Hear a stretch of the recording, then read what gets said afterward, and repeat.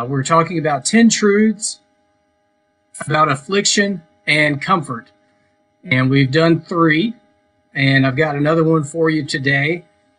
This one is simple. It's a real simple point, and I have 2 assignments for you related to it. And they're easy. This isn't a big deal. It's not hard work, but I think it'll be beneficial. As we've been reading 2 Corinthians chapter 1, verses 3 and on, Paul has started very generally, and as we go, he's getting more specific. So I'll remind you of the truths that we've already seen. Number 1, God comforts us in all of our affliction. Remember, affliction in the context of this passage is suffering that is beyond what we have the capacity to handle. And comfort in the context of this passage is referring to the God-given ability to endure such affliction and suffering by relying on God instead of ourselves. That's what Paul is talking about in all this whole paragraph. So, number 2, God comforts us so that we can comfort others. And number 3, what we talked about yesterday, great Christian suffering comes with great Christian comfort. If you experience the pain of affliction, that's what suffering means. It's the feeling of the affliction. If you experience that as a Christian, you're guaranteed that God will comfort you as well. The comfort will always rise to meet the level of the suffering. Now we add the 4th one, and here it is. Everybody ready? Writing it down, memorizing it. Christian suffering and comfort have purpose. Christian suffering and comfort have purpose. We've already seen that in the other 3 points, but the verse we're going to add to our study today really highlights that. So I'm going to read 2 Corinthians chapter 1, verses 3 through 6. We're going to really land on verse 6. So if you have your Bible and want to follow along with me, that's what I'm going to be reading. Blessed be the God and Father of our Lord Jesus Christ, the Father of mercies and God of all comfort, who comforts us in all our affliction, so that we may be able to comfort those who are in any affliction with the comfort with which we ourselves are comforted by God. For as we share abundantly in Christ's sufferings, so through Christ we share abundantly in comfort too. So we've studied all those verses. Here's the new verse, verse 6. If we are afflicted, it is for your comfort and salvation. And if we are comforted, it is for your comfort, which you experience when you patiently endure the same sufferings that we suffer. So that's the verse we're going to think about for a few minutes together today. If we are afflicted, it is for your comfort and salvation. And if we are comforted, it is for your comfort, which you experience when you patiently endure the same sufferings that we suffer. We're really just going to think about the first half of this verse because the second half leads into tomorrow's truth that we're going to look at. Really, the only thing I want to encourage you to notice from this verse is that Paul was clear on the purpose for all of his affliction and all of his suffering. What I want you to notice is that Paul was really clear on the purpose behind both his suffering and his comfort that he was receiving from God. And we need to think about them both distinctly.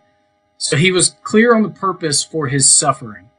He knew God was working through his ministry pain to bring about spiritual benefits for the Corinthian Christians. It was easy for him. He was an apostle. He was given a very direct and clear call from God. You might feel like that's not quite as easy for you because you are not called to be an apostle. But every Christian is a minister, whether you feel like it or not. If you have trusted in Jesus as your Savior and are following Jesus as your Lord, we are told that he has filled you with the Holy Spirit to empower Christian ministry through you. So he has a purpose for you. You're not just saved to be secure until Jesus returns and go to heaven. You're saved to be useful for the kingdom now. So this gets to the assignment. I've got two little assignments, and here's the first one. I'll frame it as a question. Are you clear on what your ministry is? Are you clear on what God has called you to do for the kingdom? Getting clear on that will clarify the purpose behind the suffering that you experience, especially the Christian suffering that Paul is getting at here. I'll give you two passages that you can read to help you think after we're done with this about what your ministry purpose is. The first one is 1 Corinthians chapters 12 and 13. That's all about how God empowers every single Christian to be a functioning part of the church. The second passage is Ephesians chapter 4, which also talks about how every one of us is a member of the body and given responsibility for this kingdom work. Take sometime today to get clear on what your ministry is.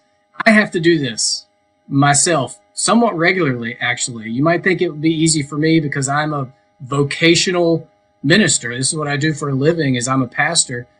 But I can even still get in the weeds and lose sight of the purpose God has carved out for me. And sometimes I'll have to sit down in my prayer journal in the mornings when I have my quiet time and just clear all the debris and clutter away, whatever is on my mind, and remember, what am I designed to be doing?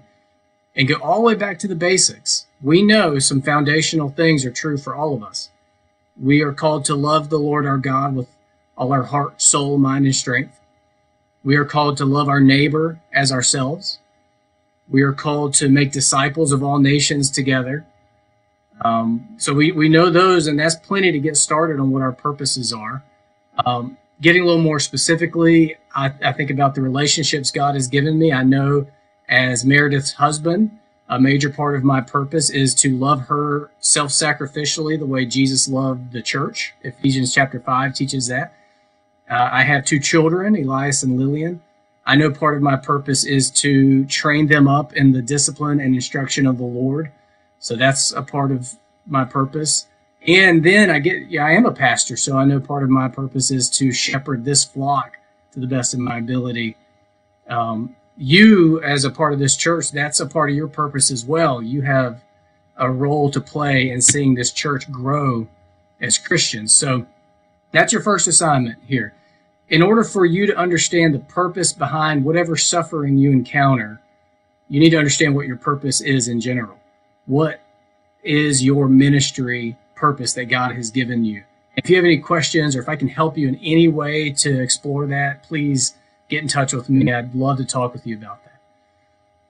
If you know what your purpose is, it makes suffering so much easier to endure, because we know that God's going to use all of our affliction and suffering for these purposes that he's carved out for us. The Bible teaches us that plainly. I think about when I used to be a tennis player back in high school. We would have our tennis practices. A lot of what we would do during the first half of practice was not fun. It felt like affliction. It felt like suffering, a lot of crunches, and a lot of, one of the main things that one of our coaches had us do was just run around the perimeter of all the tennis courts, holding our tennis rackets over our heads. And he would just sit there and drink water and read a book, and we would just run around and around and around. That would be awful. There was no way we would endure that, except that we knew there was purpose in it. It was in order for us to be better tennis players, theoretically. It didn't work out that great for all of us. It's the same with our suffering as Christians. You can endure the stress of parenting a lot more easily if you remember it's for the purpose of training up this child or these children to know and trust and follow and love Jesus Christ, and to be independent adults, Lord willing, Christian adults. If you keep the purpose in mind, the suffering becomes a lot more bearable. You can endure in patiently caring for aging parents a lot longer if you remember the purpose behind that. It's to ensure no harm befalls them and to worship God through that service. So you get the idea. It's important to be like Paul here and gain clarity on your purpose when it comes to dealing with suffering. But it's equally important for processing comfort to remember our purpose. So Paul was clear from verse 6 that both his suffering and his comfort were for the purpose of benefiting the Corinthian Christians. We've already talked about why it's important to remember our purpose, and suffering is really equally important to remember our purpose when it comes to comfort. If we forget our purpose and we suffer, we might despair. If we forget our purpose while we are comfortable, we might just become apathetic and useless and just revel in the comfort itself as if it were an ends rather than a means. I have a visual aid this time to make it a little more interesting. We are meant to be pipes, not cups. A lot of us live as if we were meant to be cups, that we are empty and to be filled up with God's comforting blessings and good things for us to keep and hoard all to ourselves. But that's not the way God designed us. He designed us to be like pipes for his blessings and comfort to flow through us to other people. If we forget the purpose on the other end over here and try to just stockpile God's comforting blessings, it short circuits the whole system, and we become apathetic Christians and useless Christians. We're not helpful to other people like we're designed to be. So here comes the second assignment, and after this we're done. Some of you are stuck at home, working from home, or maybe at home with kids who are home from school. You might have your schedules are all mixed up, and I hope that this assignment might give you a little bit of traction for how to be of use to other people. So this assignment is to just jot down 3 people that you will contact today. Each of these 3 people needs to be someone who has a need or you think might have a need that you can help with.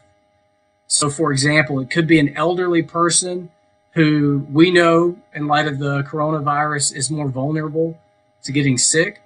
And you may know that they just need some reassurance. And so you could give them a call and just check in with them and take their mind off of things for a little bit and talk with them and encourage them and give them comfort in that way. It might be that you suspect maybe one of these elderly people has a physical need that they don't want to leave the house to go pick up something, and you can run an errand for them. Another example could be someone who is prone to loneliness, and you already know that about them, and now during all this social distancing, you are aware that this might be especially difficult for them. Put them on your list of 3 and call them today just to connect with them, give them some human interaction. Might be that you are aware of someone who struggles with anxiety anyway, and then all of this upheaval, maybe putting them over the top. Write them down and giving them a call would be a good way to explore being a pipeline and not a cup. So you have your 2 assignments. First assignment, figure out what is your ministry that God has given you. Second assignment, write down 3 people that you'll get in touch with today that you might be able to benefit in some way. And this is all because we know Christian suffering and comfort have purpose. All right, that is it for today. I kept it under 15 minutes. Love you guys and hope that you have a great rest of your day, and we'll be back tomorrow at 3 o'clock.